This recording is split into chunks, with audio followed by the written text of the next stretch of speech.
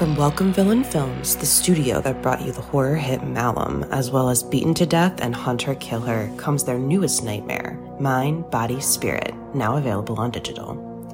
Directed by Alex Haynes and Matthew Miranda, and produced by Dan Asma, Mind, Body, Spirit follows Anya, an aspiring yoga influencer, as she embarks on a ritual practice left behind by her estranged grandmother. What starts as a spiritual self-help guide quickly evolves into something much more sinister.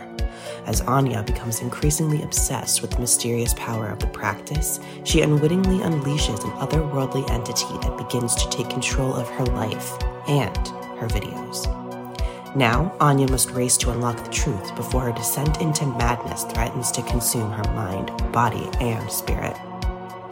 During its festival tour with stops at Chattanooga Film Festival and the Unnamed Footage Festival, Mind, Body, Spirit garnered praise from critics who call it a found footage version of Hereditary and a knockout found footage horror movie for the live stream era.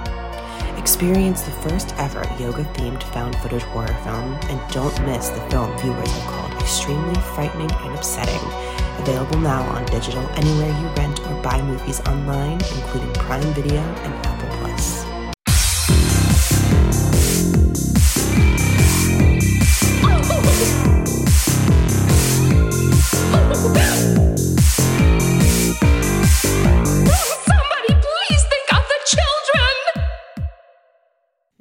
Yeah, what is that? That was my joints popping.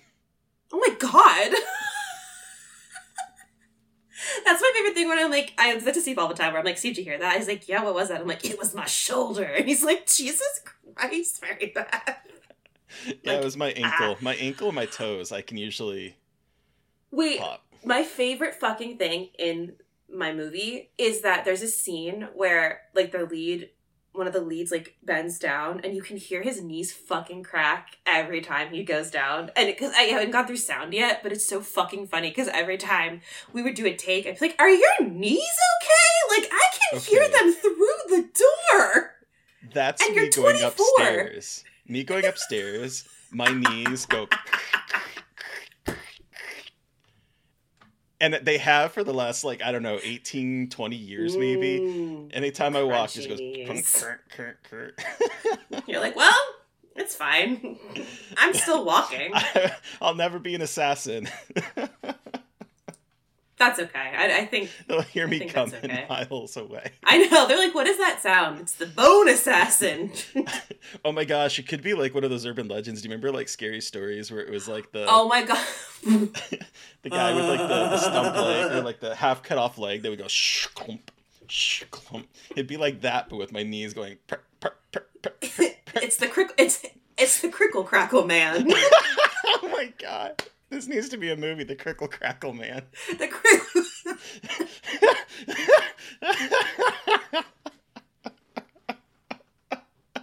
I hope you're leaving this in. I'm going to. Listeners, I should take it out so you don't take our fucking idea. The Crickle Crackle Man. Yeah, seriously. My god. Copyright that name. Listeners, welcome back to Little Cuts, our weekly mini-sode where we dig into things that we've been watching, and it is the end of the year. I'm Terry. I'm Mary Beth. This week we're talking about a 21st century take on Agatha Christie, Frankenstein but make it horny, Being Famous 5 Ever, a really important documentary, and The Return to Burkittsville. Yeah, it's our last Little Cuts of the year. Weird. It's very weird. This year has both felt incredibly long and non-existent in a very weird way. It is the weirdest year of my life. Singularly, the weirdest year of my life so far, I think. I think because I both accomplished a lot of really cool stuff. Like, yeah. I directed a movie. Yeah. And, like, did a bunch of cool shit. And then I also simultaneously had, like, one of the worst years. It's very strange, like, and I think so many of us, it feels like a lot of people are kind of in that headspace this year, too. I feel like it's, like, accomplished a lot, but also... I'm emotionally beat down from the world and, like, every other thing going on. It's very strange. Yeah, it's been... I always want to complain, but I know. I'm like, I shouldn't. But, like... As someone told me once, just because other people have pain and there are horrible things, it does not minimize your own pain. Oh, yeah. It's just one of those things where I'm like, it's hard to say I had a terrible year, because, like, again, cool things happened, but it's just like, other really weird things happened too. Yeah. But we're here. And you know what? I was telling myself the other day, I was, like, feeling really depressed just about, like, this year and being like, Jesus Christ. But I was like, hey, you know what, bitch? You made it. You fucking did it. You survived.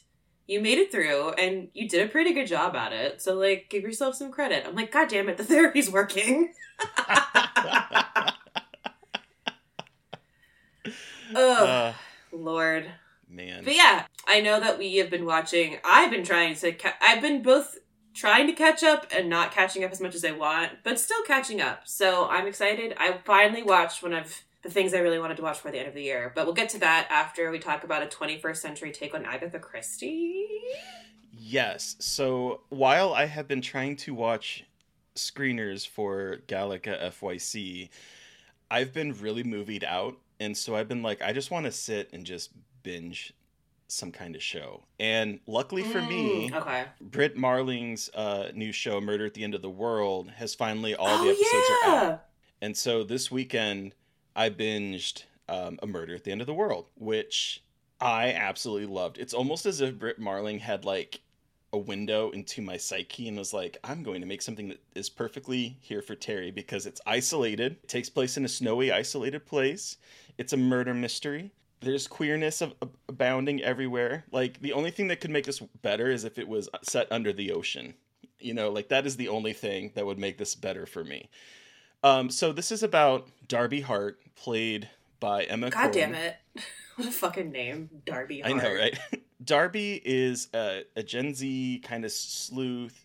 Her father, I'm gonna say her. I know I know Corrin goes by they, them, but I believe the character is she, her in this. So Darby is a sleuth. Her father is a mortician, or works like doing crime scene type of like autopsies and stuff. She's been raised in that. At one point, she and her she discovers this guy named Bill, played by Harris Dickinson, who's having quite a year too with this and Iron Claw. And that's where he's from. Okay. He's also was in Kingsman and Beach Rats. Oh, he's in Triangle of Sadness. And Triangle of Sadness, one of my favorites from last year. Yeah, he's a good actor. He's also really cute. Dang! And Bill end up discovering in the past a serial killer and end up uncovering who it was. And she writes a book about it.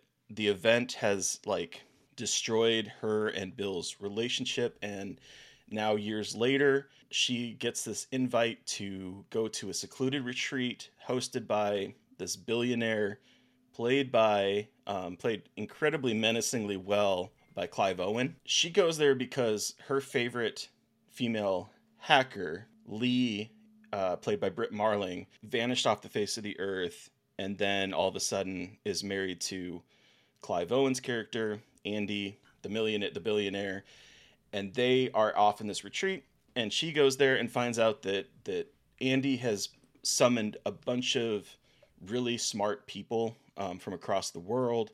They're there for some reason that's not immediately. And then when she's there, the very first night she's there, someone dies. I'm not going to say who, but someone dies. And they're saying that it was an overdose, but she doesn't think it was. And so she starts to investigate. Of course, it's in Iceland, secluded, snowy, beautiful, gorgeous. A storm starts to come in. They're kind of stuck there with a potential killer. And then through the 7 episodes of this limited series, it's exploring this basically a locked room mystery, but it also has elements of hacking in it because Darby is a hacker. Lee, Britt Marling's character, was a hacker. So there's some hacking going on. There's AI. There's like an AI assistant that is in the picture. There's like so much going on the technology side that it really does feel like, what would an Agatha Christie mystery look here when people have AI and hacking abilities and high tech? And it's so good. I really enjoyed this series. This is so funny. I've heard like a little bit about it, but I didn't really know anything. It's on FX, right? Is it on Hulu? Yep, it's on Hulu. It on Hulu. Mm-hmm. All 7 episodes are on Hulu now. It's definitely a bingeable show. It's really good. The episodes are a little long, like they're over an hour each for the most part. Oh, Jesus. But they're good. and it has very good pacing. Oh, that's good to hear. Because I'm so used to, like, Brit Marling stuff being fantasy? Yeah.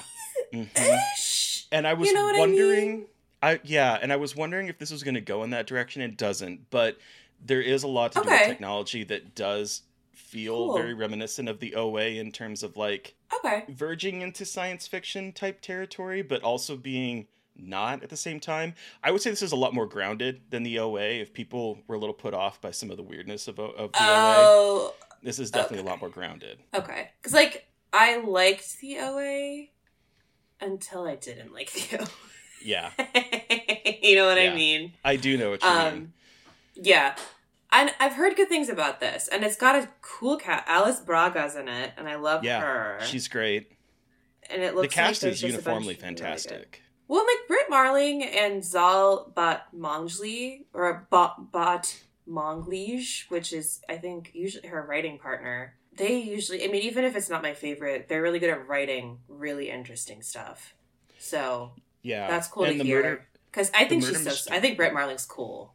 I do too. I just think, like, she does some cool shit, yeah. And the murder mystery here is really interesting, and even though I kind of, like, figured out a little bit where it's going, the implications of it definitely, like, stayed in my mind after I watched it. It was like, ooh, it has me thinking about it days after I watched it, just because it's so interesting and it's so intricately laid out, and it goes back and forth, mostly set in this frozen tundra, but also her relationship with Bill before it disintegrated and searching for that first serial killer.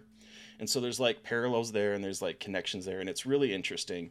I really liked it. And the entire thing, it's a limited series, supposedly, and it's all out on Hulu. So I would totally recommend giving it a shot. Brit Marling directs a couple episodes, and she doesn't ever direct. So that's cool. Yeah. She writes everything, but she doesn't direct, so it's cool she got to direct a couple episodes. Yeah, and she did a really good job. Those episodes are, I think, some of my favorite. All right, cool. Well, I'm gonna have to see that. I'm now going to have to watch that. And I love a good murder mystery, so. Yeah, me too. And this was a good one. That felt very, like, now in terms of, like, technology and stuff. But also, speaking of technology in a way, Frankenstein but make it horny. I am very excited to hear your thoughts, and I'm very excited to see this movie. So I finally saw Poor Things, the new Yorgos Lanthimos movie that is out now. And you know what? I wasn't sure. I was worried about the hype. People hype things up. It's Yorgos Lanthimos. People are weird about Yorgos Lanthimos. But I was very excited about this movie. So for those of you who are unaware, it's basically it's a Frankenstein story. Willem Dafoe plays Dr. Godwin Baxter, who essentially puts the brain of a baby into a woman who has recently died, and and reanimates her and creates Bella Baxter, his protege. And Bella Baxter is played incredibly by Emma Stone with black hair, which is, like, incredible on her. And it is essentially a story of her brain growing from a little baby into, like, a fully actualized woman who realizes her place in society but is also unabashedly herself and is not afraid to give in, like, to cater to her sexual desires. And it's this incredible, fantastical story about female liberation and autonomy, and it's not necessarily saying anything, like, shockingly new about, like, women and men being kind of shitty, and it's, like, very much, like, obvious, but it's done in such a stylish, funny, smart way that it feels new. Like, the whole thing is, like, men are stupid and, like, don't like women, and it's like, yeah, we know. But this just does it in such an interesting way, like, using the Frankenstein kind of, like, framework. I know that this Poor Things is a book. Oh, is that it? Isn't. Yes. So Poor Things. Let me just, like, triple check that. Yes, it's based on the 1992 novel of the same name by Alistair Gray. So Poor Things is essentially an adaptation of Frankenstein, but it's from one of the characters in the movie's, like, perspective. His name is Archibald McCandles. But basically, it's about her life figuring out sex and desire and socialism and sex work and how pathetic men are. And it is so many things. It is a Yorgos Lanthimos movie through and through, in that it is like very dry, but it's very funny. I was going to ask if it's really funny. It's really funny. And like, it's funny because I saw it in a theater with like, it wasn't empty, but there weren't a lot of people. And like, it was funny. It was interesting to see when people laughed and if they got it. Because Yorgos Lanthimos is such like a understated, like his comedy is so like understated. You know, there's not like time for a punchline. There's not like this big moment. It's just like a lot of just really funny shit people say. And if you don't catch it, it's like you don't laugh. But I was like laughing, other people weren't. And I'm like, oh, they did not understand like what weird wordplay this guy was doing here. Yeah. And I love that. Like, Willem Dafoe's character is essentially like, is a mad scientist who casually will drop hints like, oh yeah, my dad like took out all these organs out of me because he was trying to do science and he learned it and now I don't have any organs. And it's like, what? He's like, yeah. And then it just like all of these like such matter of fact weird things. But then my favorite is when characters go, what the fuck are you talking about? And then I start laughing even more because then there's that acknowledgement of it being insane. Yeah. So I love that about that. Like, it's very much his sense of humor in terms of just being like, what in the hell? And it's just like, yeah, that's just like the world he's created. It's just like, I think that's what I like about his stuff, even when I don't quite understand it. Like, I need to rewatch Killing of a Sacred Deer because, like, the first time I watched it, I was like, this is not the movie I thought it was going to be. And so I was, like, resisting it at all, like, all fronts. But what I do love about it is what you said, this, like, matter-of-fact weirdness. And that is something that, like, I've only seen 2 of his movies. I saw The Favorite and The Killing of a Sacred Deer. But matter-of-fact weirdness is totally describes him to a T. Yes. Lobster is very much like that. So is Dogtooth. That's like, he's absurd. But what's different about Poor Things is that it is so directly set in like a fantastical type of Victorian life. Like, it's incredibly a fantasy. It's not grounded. It's like not really grounded in reality.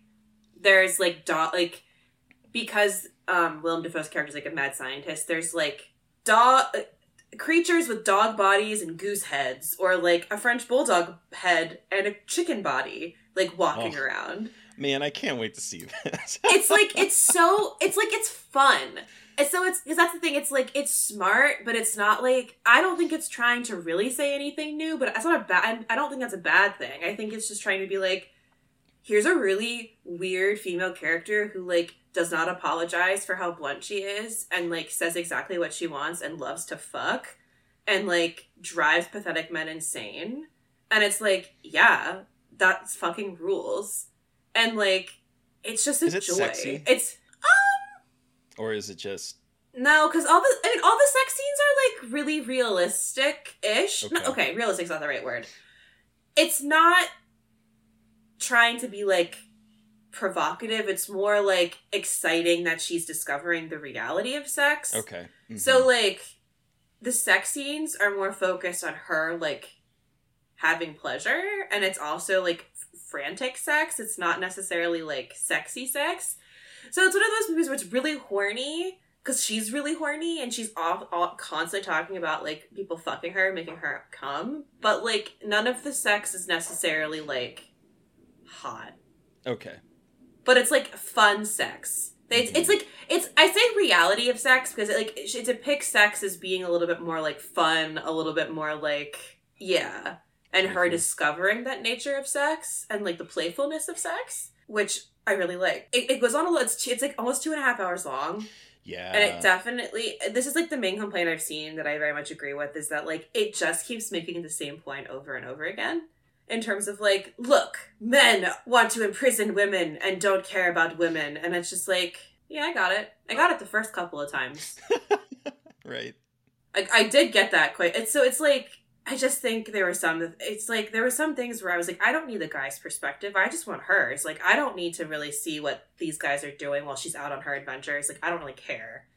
That's me personally, but I'm like, I truly would have rather just focused on her the whole time rather than being like, because she goes off with an incredible, oh my god, fucking Mark Ruffalo plays an incredible little fucking I've heard he's pathetic great little... in this. He's just... Everyone is just having so much fun. This is the most fun Yorgos Lanthimos movies, because most of his movies are, like, really dark and, like, kind of grim. This one's not. This one's actually quite playful and quite warm and quite kind, which is shocking coming from him, because a lot of his stuff is so fucking dark and just, like... But this one is much more joyful, which is cool to see from him, honestly. To see, like, that joy and kind of, like, vigor for life, and watching a character kind of learn how to love the world and life, and kind of... It's quite heartwarming, actually, weirdly enough. I forgot Christopher Abbott was in this. Yeah, I tried to look up as little as possible, because I just, like, was so fucking pumped for this movie, and when he popped up, I was like, what the hell? Yeah, he's at the end. I love him. It's a really amazing movie. It's a little overstuffed in terms of trying to make the point that we all kind of got. Like, it's pretty easy to get after the first hour and a half. You're kind of like, yeah, no, like, guys are shitty and want to control women, and they get really shitty when they can't do it. Like, and maybe it's because I'm a woman too, and I'm just like, yeah, I get it. That's, again, I'm not saying it has to be some, like, revolutionary feminist text. I think it's just cool that a movie like this is out, and a lot of people are going to see it in theaters. Yeah, and I think that's really cool, because, like, Bella Baxter is such a cool character in terms of just, like, women being... I read it, too, as, like, neurodivergent women. Like, again, has a brain of a baby, and she's, like, learning how to be a person, so, like, I know that is the literal read. But as the movie progresses, and she's still very blunt, she feels like a neurodivergent woman who is unapologetic in her neurodivergence. And, like, are you fucking kidding me? Like, that's the kind of fucking character we need to see. We need to see a horny, loud, opinionated chick who is unabashedly herself and never apologizes for it. And is, like, she's not a bad person. She just makes a lot of mistakes, and she's like, yeah, I fuck up, but, like, that's just the nature of myself. And I'm like... Shit, if I had seen this when I was, like, in high school, I probably would have had a much different trajectory. You know what I mean? Like, and it's really interesting that, like, it's written by a man, directed by Yorgos Lanthimos. It's always very interesting. And again, like, this is why it's like, you know, it's really, really hard to say, like, men can't tell, like, stories about women, because, like, I think this is pretty good. Like, pretty well told. And really, like, understanding the assignment. You're not trying to make some like, crazy statement, but you're doing it in a way with a character that is incredible and speaks to a lot of women who are like, oh, yeah, that's me. Fuck yeah. It just brings me a lot of joy that exists. It's like, I knew there was discourse. There's, like, discourse about her not having her period or something weird, and I didn't even look into that. Like, the discourse is discoursing, and I'm like... the discourse in general anymore is like, I'm so glad I'm not involed. I don't pay attention to I know. It's just like, I don't pay it. I can't. I'm just like, I'm gonna drive myself. What are we even talking about now? I know, and I was just like, the whole point of this movie is that men are taking advantage of her, even though she's got the brain of a baby, because men want women who don't speak. Like, I thought we all knew that was the point of the movie. Why are we being weird about, like, consent issues in this? I know. And, like, they really do interesting stuff with talking about consent in this, too. And, like, her having sex and people taking advantage of that versus her knowing when she's having, like, and there's never, like, sexual assault. I mean, like, we could talk, like, that's a whole other conversation. But, like, all of the sex you see Bella having, she is consenting to. And, again, that is a discussion about, like, her mental, you know, that's a whole other thing. Right. But, like, there isn't any real feeling here, I think, of her being, like, sexually assaulted. It's her, like, trying things out and being like, I didn't like that, but not for me. Now I know.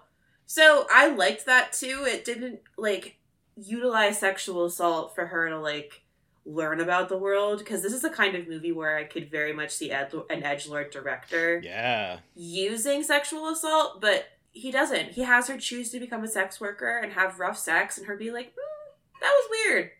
But I didn't hate it. And I was like, I love this. Like, it's just, like, very matter of fact. Like, yeah. I think it lives up to the hype. Again, it's a little long. It drags a little. It's very much like, yeah, I get it. Men are poopy and take advantage of women. But it's a really just, like, delectable, delicious, like, feast of a movie, and goddamn, the clothes are so good in this whole movie. All of her outfits. I'm not a puffy sleeve girl, but I'll wear a puffy sleeve now because of the fits in this movie. Oh my god. Yeah. I'm hoping to see it this weekend. I really want to see it. Yeah, I don't have a lot of time. It's like it's a holiday break, but like I'm doing shit with people, so I'm like I don't actually have a break. But last night I was like, I need to take myself on a movie date, or like I'm gonna lose my mind, and I need to see Poor Things like 2 weeks ago because I just like need it in my eyeballs. So, I mean, last note, Yorgos Lanthimos, I mean, like, really knows how to work with script. Like, one, he picks good scripts to work with that have really well-written female characters, because I loved The Favorite. Yeah, me too. But I also think he understands female characters. You know what I mean? Like, have you seen Dogtooth? You haven't. Oh, no. You haven't seen Dogtooth. I've only seen like, The Favorite and The Killing of a Sacred Deer. Dogtooth is weird, but it's like I think he has a respect for female characters that I think not a lot of directors have. I have to like rewatch more of his movies to really dig into it, because some of his movies, like Killing of a Sacred Deer and The Lobster, are like a lot about like masculinity and like shitty dudes. But he also is really good at writing like badass, complicated, not writing because he didn't write Poor Things, but like he's really good at like translating it to casting and translating these women to screen and making them so interesting and like not perfect. That's what I thought about really The Favorite. Fascinating. Yeah, and he does that with Poor Things really well, and it's really impressive. It's just really cool. Again, it's not impossible. I know men can do it, but it's just cool to see how he translates like his female characters to screen, and I really appreciate that from him as a director. So that's Poor Things. Check that out, guys. It's good as shit. And like I said, it's not as like it's not like kind of as obtuse as maybe his other movies. It's definitely his more kind of cheerful, a little bit more straightforward. Definitely got his flares in it, but it's not Killing of a Sacred Deer or The Lobster. It's very different, like in tone and approach. Killing was quite a lot for me to take in. Going from The Favorite to that, and the only reason I wanted to see it was because Nicole Kidman, and I'm a Nicole Kidman gay, and so that's why I wanted to see it, and that was a lot. He's definitely gone into making a little bit more like commercial, like still him, but like a little bit more commercially attractive. Which, like, I mean, I would love to see him do another weird ass movie, but it like he's definitely working in like towards a more like commercial trajectory. Because going from Dogtooth to Poor Things is a very funny trajectory for him as a director. Anywho, being famous 5 ever. Yes. So what another is this? Completely swing. Again, I'm watching a lot of TV. Okay. And this is okay. So this is a show that got me back on my 30 Rock kick. And it's funny that I'm watching this while people are celebrating 30 Rock. Are you so excited about 30 Rock being all over Twitter right now? Oh, when I logged into Twitter, because like, I'll be honest, I have not really been paying attention to Twitter that much, but I logged in and I'm seeing like, why is everyone talking about 30 Rock and why am I not being tagged in everything? Because this is like heaven for me. And it was like a brief respite from the dreg of Twitter. But okay, this is a show called Girls 5 Eva that is on Peacock. I think it was canceled by Peacock, but it was being saved by Netflix. And so the 3rd season is going to come out on Netflix in March. And I did not realize that this show was from a lot of the same creative teams that gave us 30 Rock and gave us Kimmy Schmidt. So it's Tina Fey and Robert Carlock who are the producers of this, among with many others. But they also produced and created 30 Rock and Kimmy Schmidt. And it also is exec produced by Jeff Richmond, who is Tina Fey's husband, who did all the music in 30 Rock and Kimmy Schmidt. And he's also doing all the music for this. So all of the like funny songs from Kimmy Schmidt and stuff, he has like his hand in. And this is a TV show about a girl group from the late 1990s called Girls 5 Eva they were one-hit wonder, and their song was Gonna Be Famous 5 Eva, because 4 Eva's too short. Gonna Be Famous 3 Gather, because that's one more than 2 gather, is the lyrics to the song. And they were a one-hit wonder, and now in 2023, or I guess 2020 maybe, when this first started, a rapper samples their song and they get another shot at like being famous. And so they get the group back together, or those that remain. There was 5 of them. One is now dead, question mark. And so there's four women. Sorry. I don't know why that makes me laugh, but it's really funny. And so, like, there's flashbacks to them in, like, 1999, and it's all of them playing, like, younger versions of themselves, except for one of them. And then it's also this other woman that may have died, unsure completely. Cool. Hell yeah. But the cast is Sarah Bareilles, the singer, Busey Phillips, Renee Elise Goldsberry, who I believe is, like, really big on, like, Broadway as well. Yeah, and she was in the original run of Hamilton. She was, Angelica? Remember which fucking... Yes! Yes. I love her voice. And so she is sort of like, each one is sort of like a and then there's Paula Pell. Paula Pell is mostly known as a writer, but she did have like guest appearances on 30 Rock as one of the characters' wives. One of the characters is wife. She's also a writer. She's written a lot for SNL. She wrote for 30 Rock. She's really funny. And so it is the 4 of them as adults trying to get back together and finding their groove as 40-something women. One of them, Paula Pell's character, she was like closeted in the 1990s, and now she's out and proud as a lesbian. We have Renee's character is Wiki, and she's sort of the Beyonce of the group. Busey Phillips' character is the religious character that like was like in this perfect relationship with this guy who is obviously gay. And then we have Sarah Bareilles' Dawn, who wants to be a songwriter, and she's not very good at it. But they're all trying to like recapture their essence of being a girl group from the 1990s. And it's so funny. It's so funny. And it definitely I've never even fucking heard of this. I'd heard of it, but I literally did not put it together that this was from a lot of the creative team behind Kimmy Schmidt and 30 Rock. And that made me want to go seek it out once I found that out. And it's on Peacock right now, the first 2 seasons. Okay. I think it's absolutely hilarious. One of the songs in the 2nd season that they're working on is called BPE, Big Pussy Energy.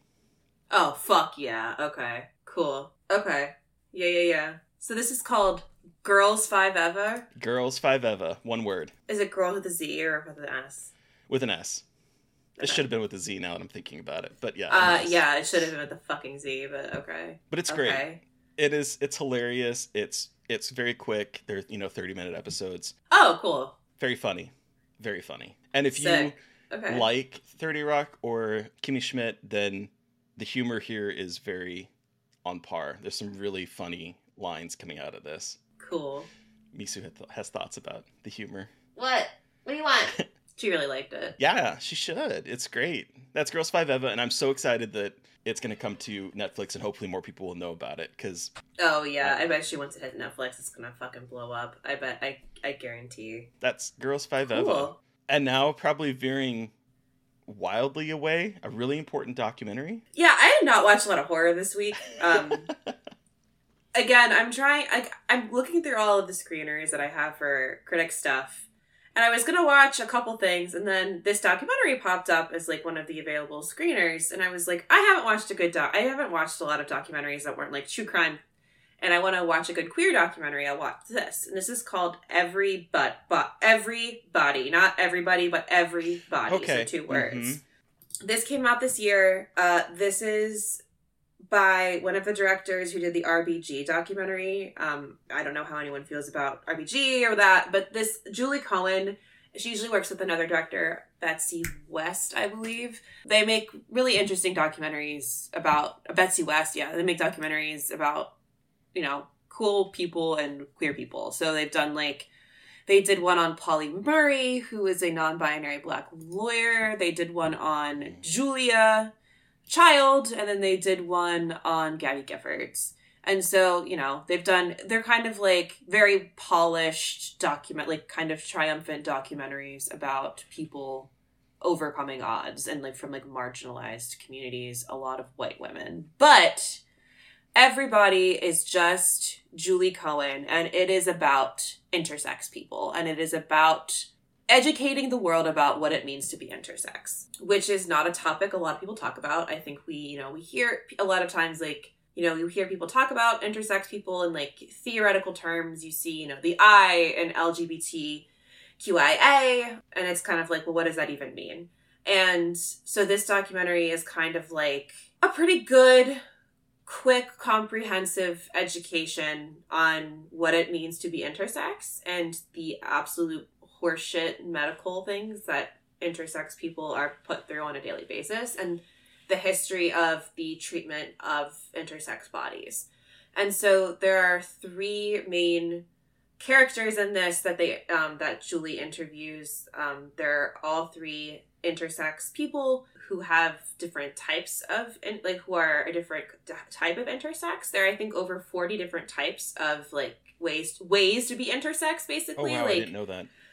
Yeah, and so that, again, like, so there's, there are, like, a lot of different ways that a person can be identified as intersex, because it can be, it's how you're either, like, your biology, like, do you have testes that haven't descended? Do you not have a vaginal canal? Like, some people don't have vaginal canals. Some people have androgen resistance. Some people have XY chromosome. Like, again, like, and if I'm misspeaking on anything with intersex people, I apologize. I'm not as well versed on it, but it's a really, really good documentary for understanding how, like, intersex people have been treated. Because I think a lot of the time intersex people aren't really talked about in these conversations about queerness, because I think a lot of times people talk about trans people, which is not a bad thing, but I think intersex people kind of get lost in the conversation, because a lot of the time intersex people, a big thing in this documentary is talking about is how, like, doctors would see a baby born with, like, displaying sex organs or, like, sexual characteristics in their genitals of both male and female. They'll say, oh, you should just do this now for your kid, and just, like, not have them have to live a life of not knowing what they are. And so there was this, like, again, like, the binary way we are thinking is, like, medicalizing these people's bodies and, like, putting people through hormone therapy as kids and having to go through hormone therapy their entire lives to become what a doctor said they should be, and not letting a kid decide for themselves. Especially if it's, like, the big point of this is, like, it's surgery that's unnecessary. It's not like, oh, they're just displaying both sets of, like, sex organs or, like, characteristics of each. If it's, like, medically necessary in terms of, like, they will be hurt or, like, die if they don't do it, that's not the case in most of these cases. A lot of it is, like, you can let the kid kind of decide when they can consent to having these, like, big changes in gender basically forced upon them. And how, like, one of these doctors who was, like, the main intersex doctor for a long time essentially was, like, leading a lot of people to hurting themselves because he was, like, forcing them into these boxes that didn't necessarily, like, fit, and basically, instead of giving kids any kind of autonomy, it's telling parents, well, here's what you need to do to make your kid one thing or the other. And so the documentary, and, like, I have a friend who is intersex, and I've heard about some of this stuff before, so, like, I was lucky enough to, like, kind of know a little bit more, but, like, a lot of people don't know, like, yeah, and a lot of people don't talk about if they're intersex, because people, like, there's a lot of these, like, a lot of this, the interview subjects in this, like, you could say are, like, passing as female, or, like, oh, that's a woman, and it's like, no, actually, this person has XY chromosomes, and so they identify, they use she, they pronouns, and so it's not as easy. And so it's like, a lot of people, you might know intersex people, but they're not gonna, like, they're not gonna tell you. It's not like intersex people look inherently different or, like, have an inherently different vibe. It's like, they're really private about it, because a lot of the time it's, like, their genitals, and who the fuck wants to be like, hey, I have weird genitals, because we all know how people act about that. And there's also a really interesting discussion about, like, disclosing, like, well, your testes never descended, but do you tell them that you have testes? Like, indeed, it's just, like, it's a very kind of, like, it's got, like, a lot of polish on it. You know what I mean? Like, it's one of these documentaries that's, like, very much, like, oh, yeah, that's, like, a good documentary, but it's a necessary documentary, because a lot of people don't know about intersex people. They don't know that, like, there are up to 40 different variations of what being intersex can look like. And that there are children being forced to go under these surgeries, and like people are ruining their their bodies are being ruined by doctors for their entire lives. So yeah, it's quick, it's good. It's definitely one of those, again, a documentary. It's got like a lot of sheen on it, and it's like very like kind of happy, even though it's like dark subject matter. But it's not a bad thing. It's a really good like, here is what intersex looks like, can be, and like here is kind of a history of intersex activism that I think as queer people we should learn about. We should learn about every member of the queer community, and I think intersex people are very often left out of these conversations of queerness, and they need to be folded into the conversation much more. And they talk a lot, like not a lot, but they talk about this like intersex versus trans, and kind of like how it can all, you know, it gets interlocked. A lot of the time, you know, these people are assigned genders, but they're not that gender. And it's just like, it's very interesting hearing these three subjects. They have like kind of talk about how they interrogated their own gender identity because of their intersex identity. And I think it's a crucial queer documentary. It's not like earth shattering, but I also just think it's a topic that no one ever talks about or thinks about.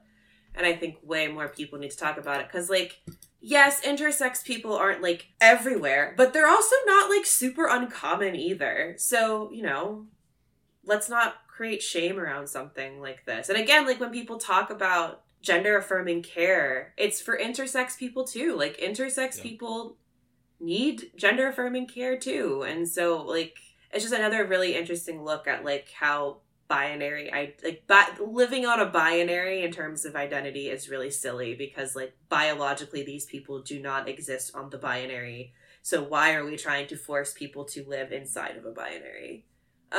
It's on Amazon Prime or Prime Video, streaming now. It's also on digital to rent, but it is streaming. It's in Prime. So it's an hour and 30 minutes. I think it's a really important piece of queer work that came out this year, and they interview and talk to a lot of intersex advocates and people, and their parents too, which I think is really interesting. They get to kind of talk to some of the subjects' parents about like their reactions to trying to like do their best for their kids, and showing how like it's really easy to blame the parents and you're allowed to be angry at the parents, but it's so hard because parents aren't even given like the right information to make the right decisions for their kids. So yeah. That's everybody. Yeah, I saw the screener come in for that one, and I didn't know what it was. I just, you know, I'm going through all my list of screeners, and I saw it, and I never even thought about it. But I just added that to my watch list because it's really important, as you mentioned. So yeah, well, like I signed in to watch. I think I signed in because I wanted to watch The Holdovers, and they're both from Focus Features. I know, and I didn't watch it yet. Because I saw Everybody, and I was like, wait, shit, I need to watch I should watch a good queer documentary, because like it's end of year for Gallica. Like I need to at least have seen some like queer stuff, more queer stuff, and so yeah, I highly recommend. Just, you know, learn up, if you don't know anything or really are like very unaware about intersex people and intersex stuff. Highly recommend. Speaking of documentaries, not really, but like kind of. Sorta. We continued on our found footage journey in a very exciting way this week. Terry, what did we watch this week for our found footage series? We revisited the 2016 Blair Witch, and y'all, I think we as horror fans did this movie wrong back then. We did Blair Witch so dirty in 2016, and Adam Wingard deserves an apology. I you know, and the thing is that I walked out of the movie theater going, I really enjoyed that. And then I did too. You see like the discourse online is like how terrible it was, and I was like, did I not see the same movie? And so it's been 7 years since I probably have seen it. And I was I was curious to see what it was going to be like at home 7 years away, having seen a bunch of found footage movies. And I really, really like this movie. I think I liked it even better this time because now I have even more of a language for found footage after watching so much of it. Jesus Christ, the door just opened so abruptly because of my cat. She wanted to talk about found footage. Want to talk about found footage? No. But, like, just the way that so this is Adam Wingard. Adam Wingard did You're Next, The Guest. The Godzilla movies, like those are the big ones, I guess more people would know him for. And Simon Barrett wrote it, and Simon Barrett has done like VHS segments. He wrote that movie, he directed that movie Seance. That wasn't my favorite, but you know, what can you do? But he's written a lot. He wrote The Guest, he wrote You're Next. Yeah. So he worked a lot with Adam. He's worked a lot with Adam. And he also wrote, I just realized this. He wrote Godzilla X Kong, The New Empire, which is hilarious. So we'll see how that goes for Simon Barrett. Did he really? Very interesting. Yeah, that's what the internet's telling me. Oh. He wrote it. Good for him. Whatever. Yeah. You know what? Get that bag. But they basically pick up with the sibling of Heather Donahue going to look for her in the woods because there's another tape. A tape got uploaded online and it looks like his sister in a mirror. And he says, I have to find her. And so he and 3 friends go to the woods with Callie Hernandez's character. I love her. Basically making a documentary about his obsession with his sister and trying to get closure on what happened to her. And I really liked at the beginning how they kind of grapple with that. They're like, is this ethical for you to be doing this? And she's like, it's fine. I'm not exploiting him. And they're like, are you sure? And she's like, sure though? well, and I like that. I think this movie's having a lot of interesting conversations with itself about like, I think it could even talk like about making sequels and like picking things up and like not letting things die. I think it's a really interesting kind of look at that. But then they also, before they are officially in the woods, they meet up with the 2 people who uploaded the video that they found, who are supposedly from Burkittsville, Maryland. And they're like, we'll only go with you and show you where you found this tape if you let us come with you.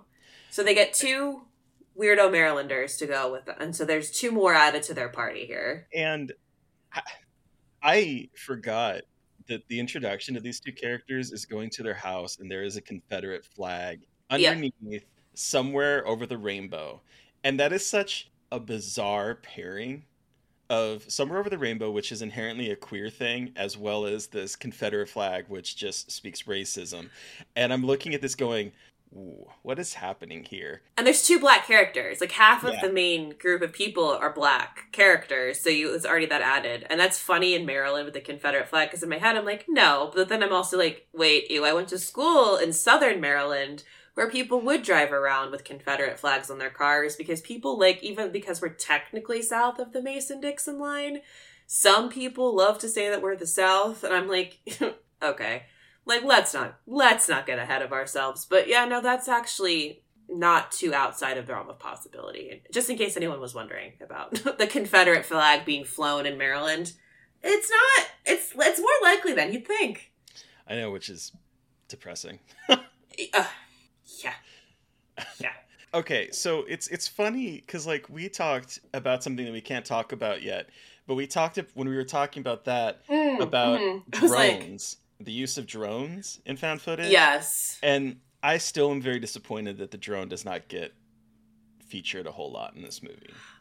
That is the one thing that will always... That is the one thing about this movie that always bothers me. They have such a setup with them testing the drone, like, in the parking lot. And they're like, we're going to use it to, like, help us find our way or something. And I was like, oh, fuck yeah. They're setting up a cool drone thing. And they fumble it so bad. It's such a bummer. Like, it really is. There's a couple good uses of drones in found footage, but I still haven't seen a really good use of a drone yet. And I'm waiting for it, but it's a bummer. It's a little bit of a bummer. But I think what I always forget about this movie is that for the longest time it was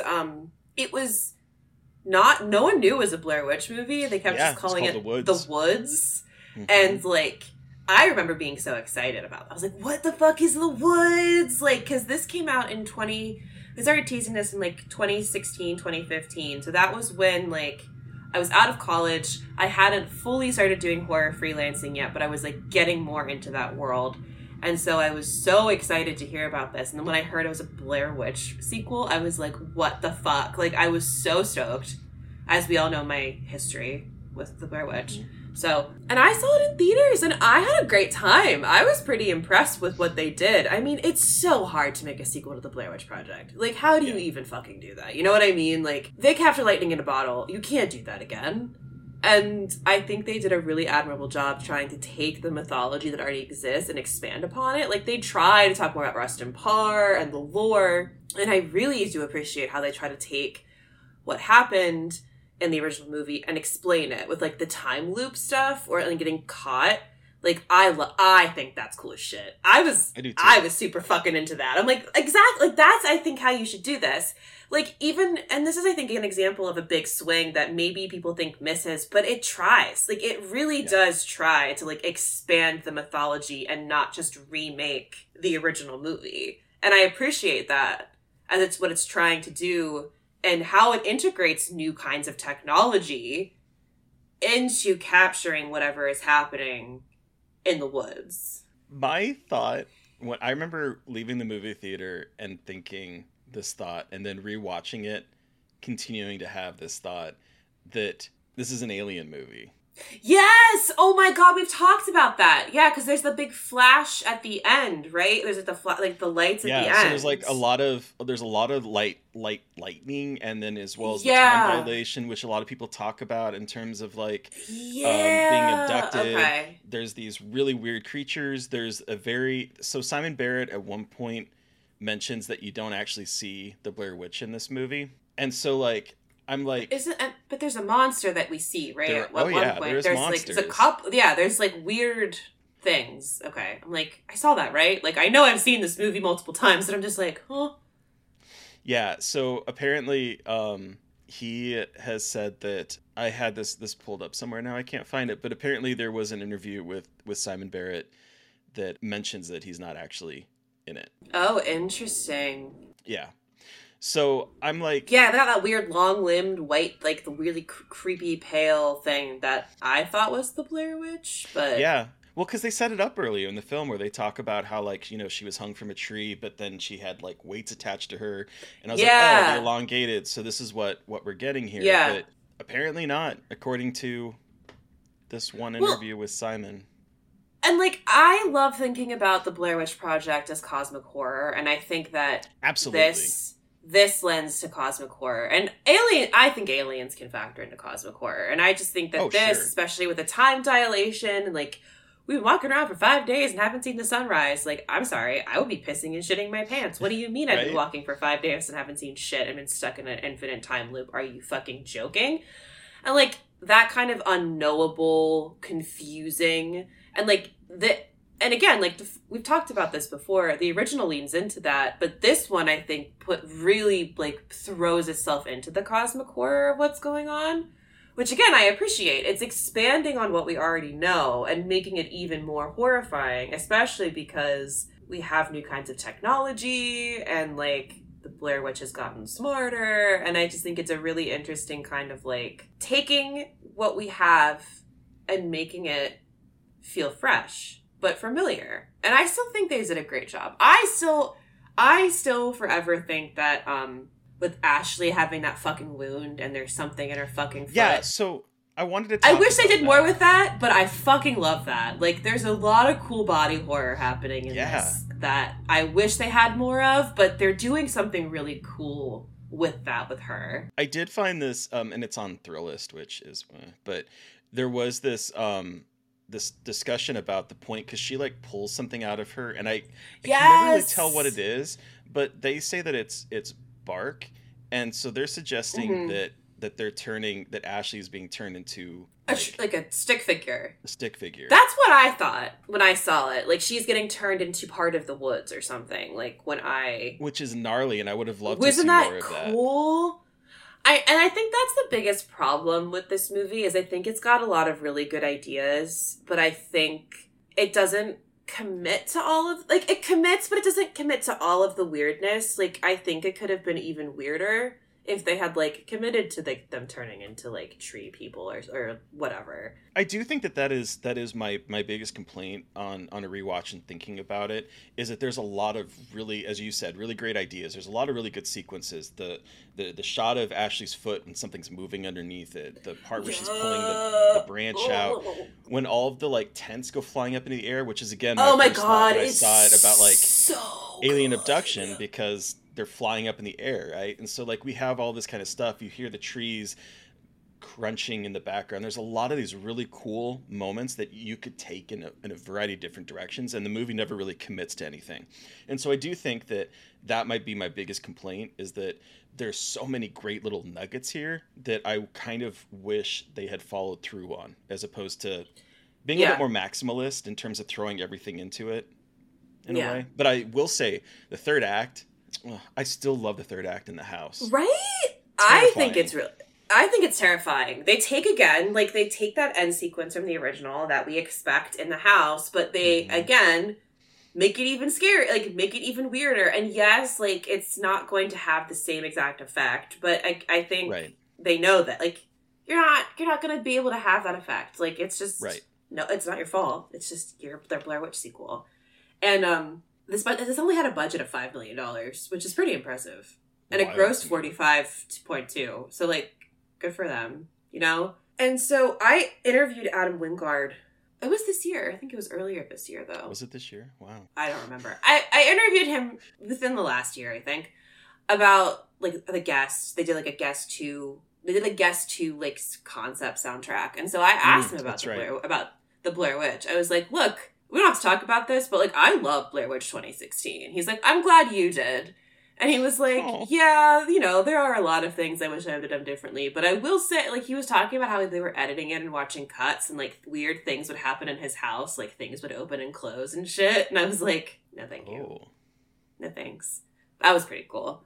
So it's like, I know, I feel bad. Because it's not a bad movie. I think it's really well done. I think it just, really like, it's fun. Like, it's fun. It's good. It's scary. I think they're, like, they take what we already know and make it different, and they show us monsters, and I just think people need to, like, this is going to start getting reappraised again soon, I bet you. It's getting up on 10 years soon, and, like, that happened with Jennifer's Body. Remember when Jennifer's Body had its 10-year anniversary, and everyone was like, wait, I love this movie. Actually, this movie's great. So, I mean, like, again, you're going to have a hard time doing a sequel. And I think that this is a really admirable attempt at a sequel that is not retreading the same steps while also trying to be loyal to a classic. And they did a good job with I think they did a cool job with the found footage and just playing with the tech. I loved the on-the-ear cameras that they had. Yeah, exactly. Because, like, again, it solves the problem of, like, why are you still filming? Which is one of my biggest complaints in some found footage is, like, why are you still filming? And I always find it interesting to see when movies are able to, like, put the technology to work for answering that kind of question. And this was a perfect example of that. It's on their ears. They're just running through it. They're not worrying about a big gas camera and trying to film shit. It's like they're running. And I love that. I'm just like starting to think about, and I thought about this, was like the way that, especially when Lisa, played by Kelly Hernandez, is with the camera, there's like an intimacy when she's filming people, at least in the beginning, like people's faces. And I think it's really interesting seeing how found footage plays with that. Because I think, like, with this movie, with these characters, there's, like, a lot of relationships going on. Like, people are dating, people have been best friends for certain periods of time, and there's, like, a lot of relationship dynamics going on. So I think the way they film at the beginning is really interesting to show, like, how she's establishing intimacy with the camera and establishing that kind of intimacy and trying to, like, understand all of the dynamics as Lisa's, like, a kind of an outsider looking in and everything. So I think this also does that. And I think the Blair Witch does that really well, too. Like, they're not, because, like, Heather and Josh know each other, but they don't know Mike as well. And so there's an interesting way they use the camera to kind of create that curious intimacy of, like, who are you? How do I get to know you? And there's tension the camera there. Yeah, and so, like, that constant, like, zooming in on people's faces and, like, close-ups, but they're like, what the fuck, get out of my face? But it's like this really, it's like a curiosity you're trying to, like, quench while also film it. It's really interesting. I love found footage, obviously, and I think it's just, like, seeing how both Blair Witches kind of tackle that intimacy in the beginning with close-up, I think is really cool. I agree. I was thinking about that today. Just a fun movie. But yeah, it's fun. Y'all, it's on HBO Max. Sorry, Max. Never gonna call it Max. No, like give it a try again if you didn't like it, and if you liked it, watch it again because you'll probably enjoy it just as, even if not more. I think it deepened my appreciation, minus the little niggling parts. It's still yeah. But speaking of movies that deserve love, that I think some people might have missed, what are we talking about for found footage next week, Mary Beth? Yeah, because I also missed it. We're actually going to watch a found footage movie that Terry has seen and I haven't. We're tables have turned, if you will. We're watching Missing, which is out this year, and it's from the people who did Searching, and it is set on in the same Netflix. Universe. Yeah. So, give it a watch. And then, our last episode of 2023 is coming out on Monday. Terry, what are we talking about? We're talking about 2023, the best movies, the best sequences, the best scenes that we love, festival favorites that are coming out, our favorite discoveries from the podcast, both from Little Cuts and the main feed. We're talking it all. It's going to be a big celebration of 2023. So we're going to put it to bed, and it's going to come out on the very first day of January of the new year. So it'll be perfect. Perfect timing. I think I've seen most things at this point to make an accurate call. I don't know. Who knows? So we'll find out. I'm excited to see what's on our list because there's a lot of weird shit out this year, and my list is very weird. So I'm very excited to see how. I feel like my list is weird. Are weird. gonna be different, like this year. I think they are going to be very different. Because there's stuff on here where I'm like, mostly. Oh God. I think there's going to be some overlap, but there'll probably be some. It's very funny editing like the best of list for Dread Central too, because I'm just like seeing what everyone else is liking, and I'm like, where do I fall? And like, which weird shit am I championing in my list that 4 people have seen and that I refuse to let go of because I need everyone to know about them? We all know my end of year lists are half of that shit. It's just like, here's all the movies that no one else saw that I made part of my personality in 2023. And I think a couple of those movies are going to be crossovers for both of us. Although I think there's going to be one that won't be on mine that's on yours, for sure. Yeah, I think I know it is. I think I know what that is too. But I'm very excited. We haven't recorded it yet, but I'm very excited to talk about it. Very excited. So look forward to that on Monday. Also, to all of you fucking people who watched like 400 plus movies this year, what the fuck? Someone I saw said they watched over 1,000 movies this year. I don't know how. In the titty shit are you watching 1,000 movies a year? What? Are you counting shorts? Like, I need to know. 1,000? God damn, I thought I watched over 300 this year, and I thought that was big numbers. That's rookie shit. I'm on a downward spiral, apparently, of movie watching this year, because I typically watch over 300, and this year I have only logged 261 on Letterboxd, which I still think is a lot of movies. I just broke 300, and I was like, what the fuck? And then I was looking through my diary. I was like, oh, I was in Japan for 2 weeks, and then I was making a movie for a month, so, like, I had at least almost 2 months of my year that I was not watching anything, and I was like, damn. Gotta get those numbers up but even though it felt like I was watching a movie I was still watching a movie almost every single fucking day. So it's like, how do all of you watch this much content? I don't. Jesus Christ. I don't know. Anyway, every year I have the same complaint because every year it's just very weird.